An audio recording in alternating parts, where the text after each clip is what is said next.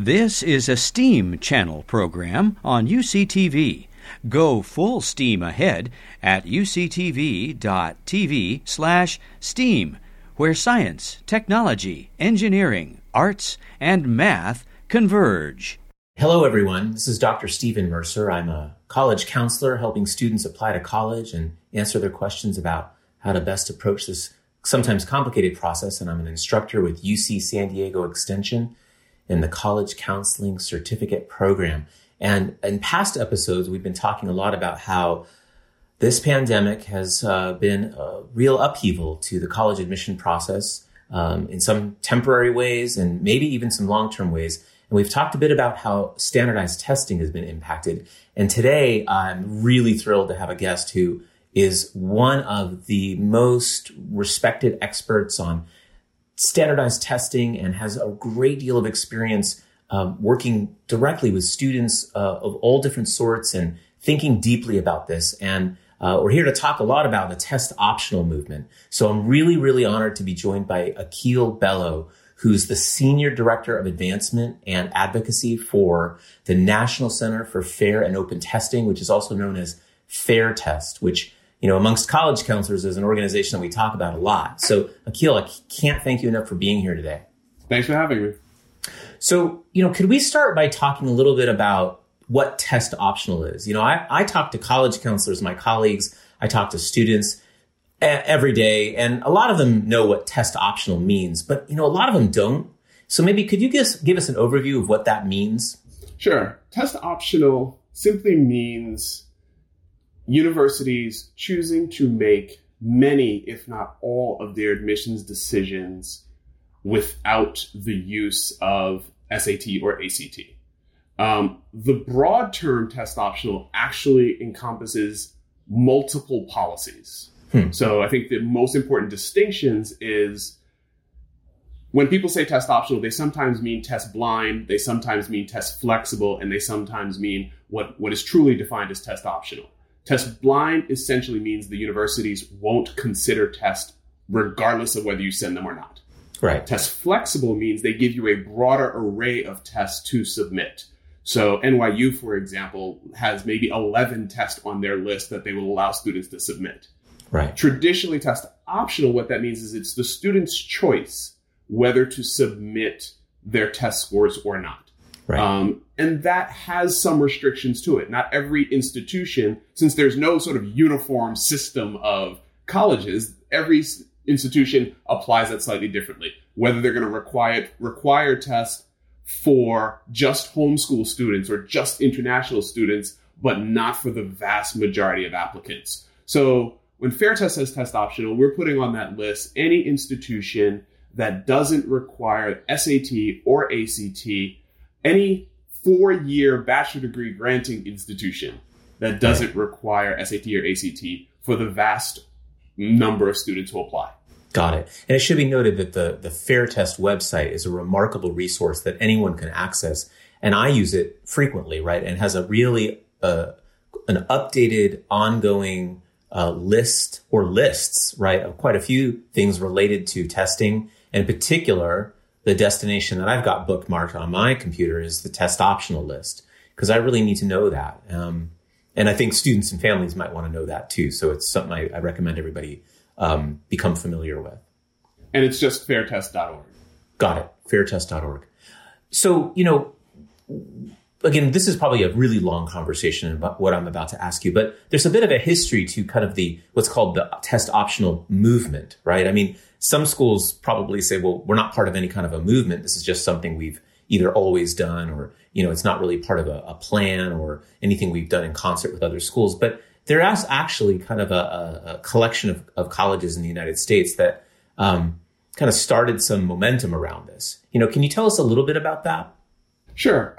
Well, the first university to, not the first, because, you know, SAT hasn't existed forever. Universities have existed since the 1800s. The SAT came into existence in about the 30s. Mm-hmm. But in the 60s, Bowdoin was the first school to stop requiring the SAT of the vast number of their applicants. Right. And it's grown since then. Right now, the list of test optional institutions is over 1,200. And that's a lot. probably more than half the universities in the country, depending on how you count universities. Right. So, what's your response to a question I get a lot from students and families is test optional? Well, that can't possibly help me. I mean, how are they going to make a decision? Right. It must be a trick of some sort, I guess every university and college is going to be different in how they approach this. But, what's your take on that? Well, for me, the way I look at it is, one, from the family point of view, that sort of comment generally amounts to, how do I gain the most advantage for my child? And what can you tell me to let me game the system for my child to get in? Right? Which to me leads to Lori Loughlin. Like, that's where all that thinking leads. Right. How do I get my child the advantage, forget everyone else? So right. I'm not sure that thinking is worth really responding to. Right?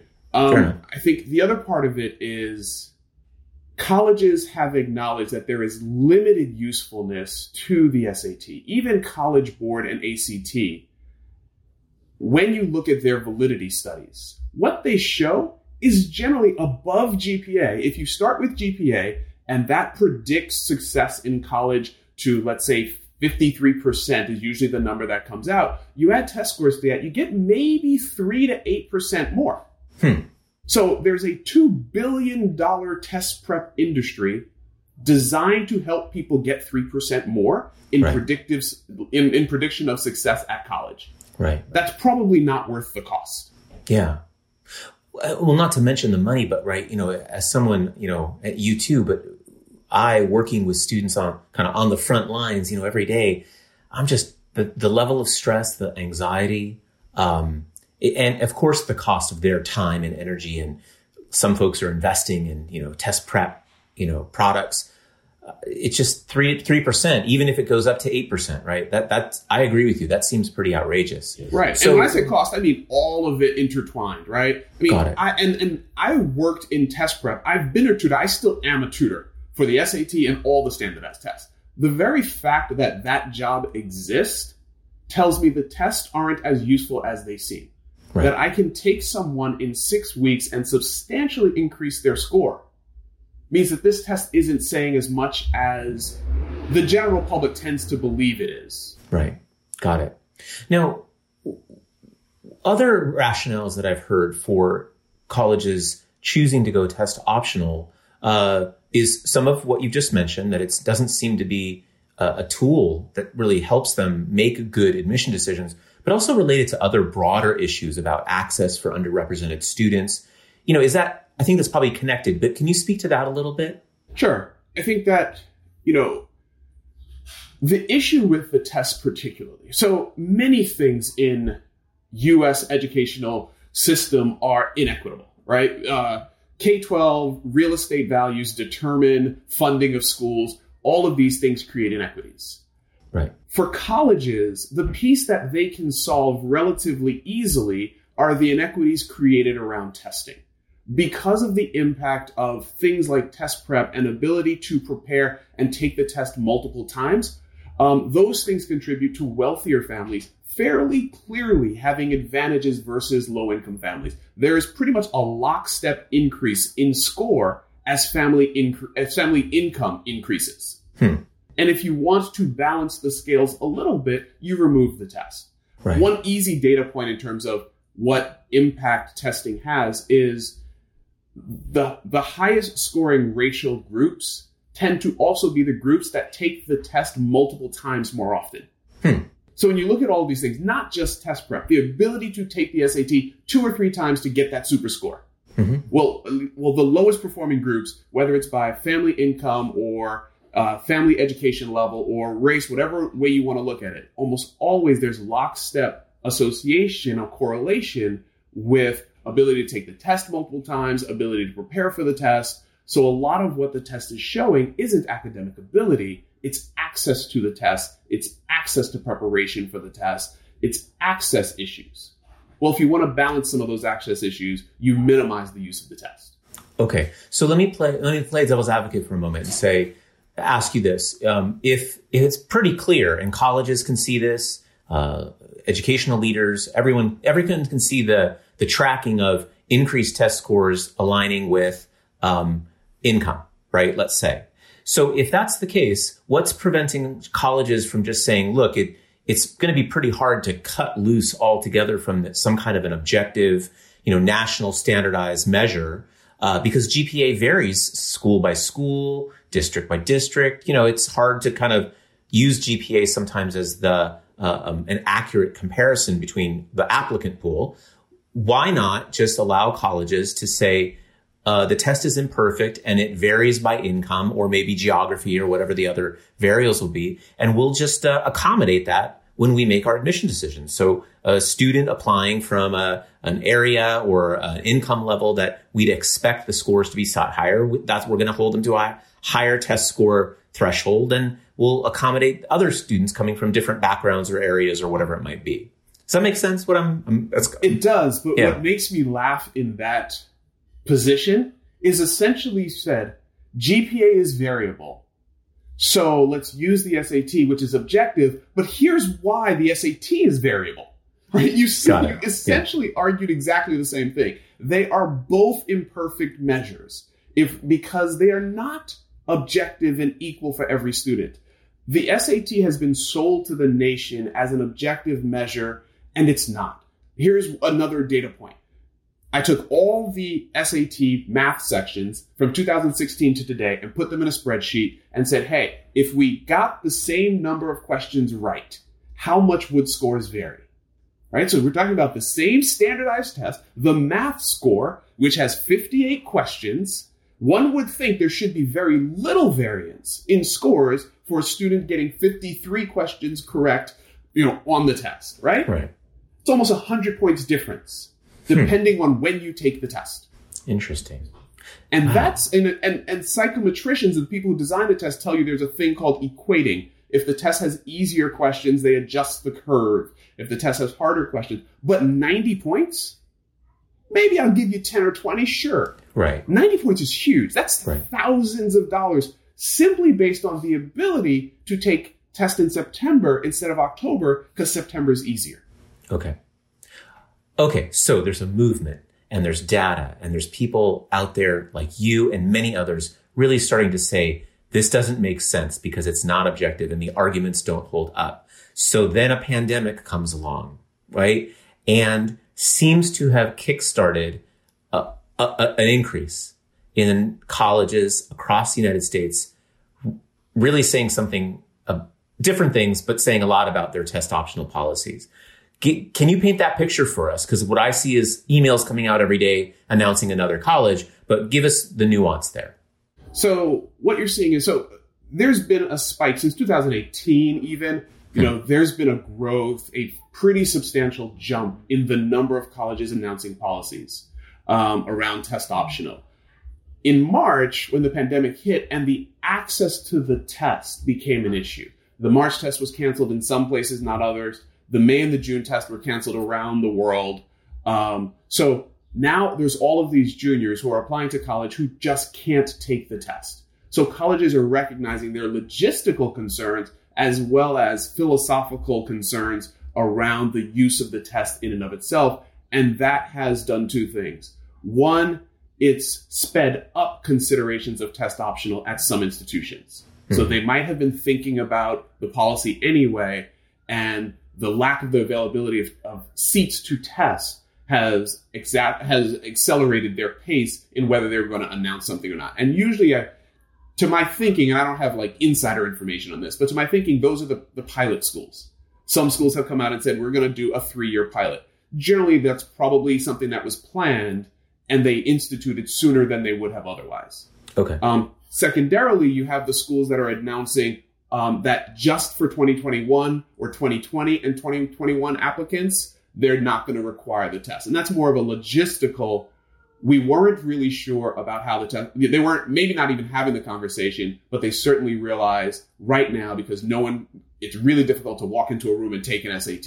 We're just going to waive that requirement for the next year. Right. Okay. So what do you see? There still are what I would call holdouts, right? Mm-hmm. That there's colleges and universities in the United States that despite what these other schools are seeing, are holding tight and saying we're still going to look at SAT or ACT in our admission decisions for the next class. Are you seeing any patterns in that? Do you expect those to hold? I mean, we're going into summer 2020 and as we're talking right now. What do you think about that? I think that some schools are going to hold out. I mean, some schools will do things like they'll look at their institutional data, right? And they might even look at when SAT scores were submitted. Do the vast majority of their applicants send SAT scores from March or December? So if they sent them pre-pandemic normally, then they're not as concerned about getting scores, right? If they have a pool of applicants who largely send, May or June scores, then they realize that they can't get scores for those students. So I think institutions will make their own decisions based on their philosophies. Some institutions just love tests. Yeah. And they will hold on to a TEF until you pry it from their dead cold hands. And those institutions are probably not going to change their policies unless the pandemic continues to make testing impossible and they're faced with enrollment issues. Right. One of my concerns is, again, we're going into summer 2020. It's months before the next kind of supposed scheduled ACT and SAT dates are coming. But with all of the unknown in so many facets of our lives right now, it seems like things are getting better. We hope those tests will happen, right? But what if they don't, or what if they don't happen as planned? It's a real concern that a lot of the students I speak with have. I'm super curious to know what the other colleges will do. Where's the point at which they'll say we just have to, right? Right. I think what we're going to see is if the pandemic continues to create issues around testing. So I'm assuming that the June test won't happen in any large way across the country or across the world, but there's July, August, September testing that could happen as well. If those tests come across fairly large scale and most students are able to test, then you'll not see a whole lot of changes in policies. Right. But if those issues continue and September, fall testing becomes a problem, then you'll see a lot more announcement of test optional policies because schools will be concerned about enrollment. So, but also College Board and ACT are rolling out at-home tests. So again, that's going to be the question. The at-home test is going to raise another question, right? We're talking about objectivity. College Board is trying to convince us that a 45-minute AP is equal to a 3-hour AP. Right. Well, they're going to do the same thing with the classroom proctored SAT versus the at-home SAT. They're going to suddenly come out and say, these things are equal. Go ahead and take it at home. Right. And colleges will have to make a decision whether to accept it or not. Exactly. And then there's a whole nother range of access and equity issues that come up around that. Correct. That's a whole development that I'm concerned about, and there's going to be a lot to iron out. Yes. I'm also hearing that should the upcoming test dates move forward as planned in person, pending any at-home, program, that the number of seats available, kind of along the lines of social distancing rules, the number of physical seats available in a typical test site will be cut back because quite literally students only need to be, separated, sat further apart, which equals fewer test seats. And that's a kind of another wave of anxiety and issues and who can test and who can't test. I think we're just going to have to wait and see that for that. Absolutely. Right. As a parent, I'm not sending my child. I'm in New York City in the Bronx. Right. One of the hottest hotspots in the country. If I have a teenager right now, they are not testing for the next 2-3 months, not in a classroom with other people. Right. And what if in another state or district or area, no problem, right? All of those students were able to test as many times as they wanted to, and the students in Bronx could not. How does a college track that? How do we make sure things are fair? Correct. Really tough questions. So I want to talk about something else that's really on my mind. I'm in California, and recently the Board of Regents of the University of California, which is the governing board that rules the system of the University of California, made a pretty momentous vote on a decision to go test optional for the entire UC system. And given the types of institutions that the UCs are and how they traditionally have made their admission decisions with a lot of applications and and a pretty solid reliance on objective data, not only, right? They are holistic in their admission decisions, but to me, I found it quite shocking. And I also understand the policy, at least for now, says that it'll be test optional for 2 years and then test blind for another 2 years after that, all pending a lengthy decision-making process that the UC is going to go through to try to find a better test or develop something new, or just stay the course and not have testing at all. If I've misunderstood that and you know that better, you're going to tell me, but what are the reverberations of that? No, I think you basically captured it correctly, right? So 2 years test optional, 2 years test blind. Hopefully they'll have their own tests year 5. If not, they're just going to be test blind forever.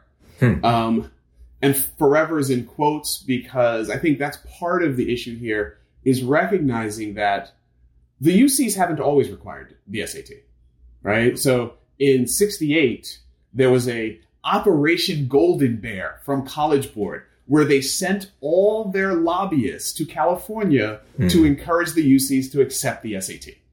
Right? So the UCs has had policies over the years that have varied in terms of how they use the test. In the 90s, there were different policies.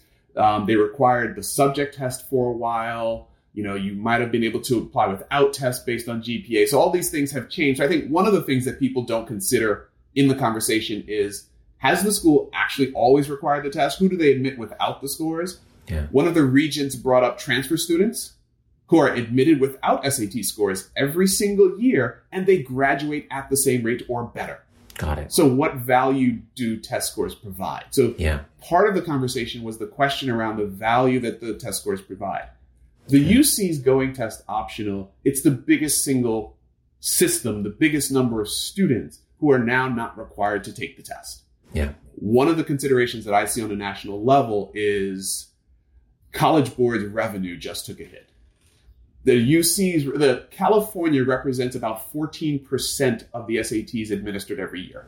Wow. So what if that number drops down to 2%? What if that number drops down to 7%, right? That's a huge financial hit for College Board.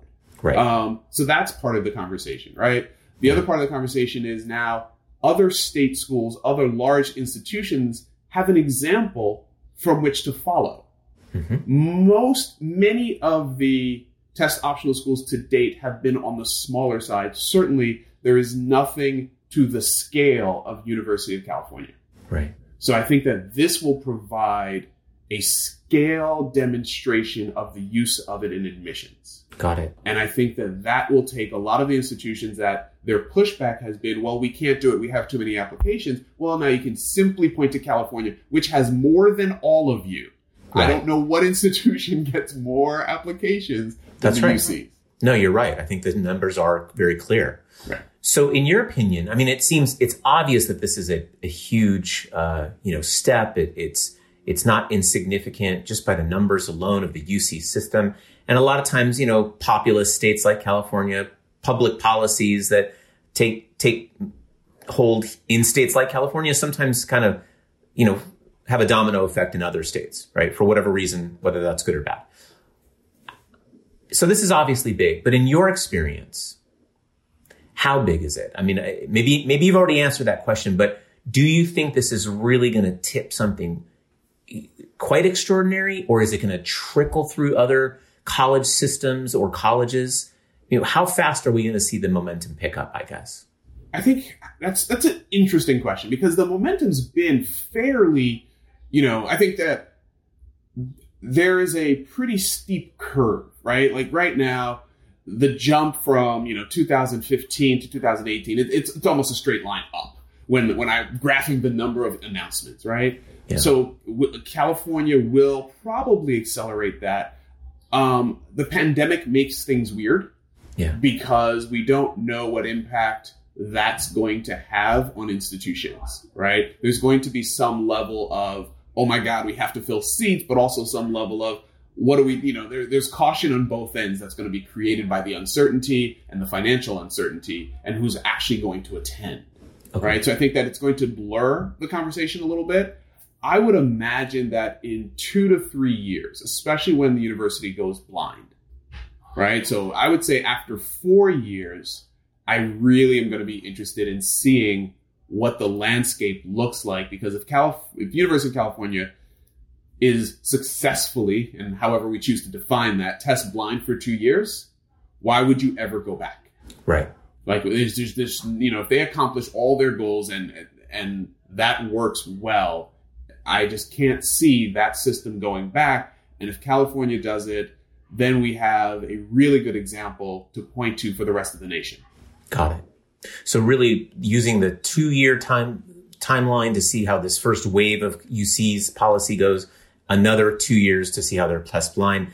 While we might see a lot of activity with other institutions before then, it's probably, we won't know the real impact of how this changes things across the country until another 4 or 5 years. So here's my final question. In the UC decision, what came out was that they wanted to explore whether there'd be a better test, right? Mm-hmm. Whether there is an existing one or they develop their own. Okay. Is there a better test? There is probably a better test. There is, and it depends on how we define better. Mm-hmm. In my hopeful, optimistic, loving of the world, not cynical viewpoint at all, there is an assessment which will define for the university skills that students have demonstrated in taking that assessment. Skills particularly of interest to the University of California. Does every student need to take calculus? I don't know that California cares about that, right? So I think that you can define an assessment that actually tests the skills the university is interested in, right? Okay. Now, so from that point of view, I think you can do better than the SAT or the ACT.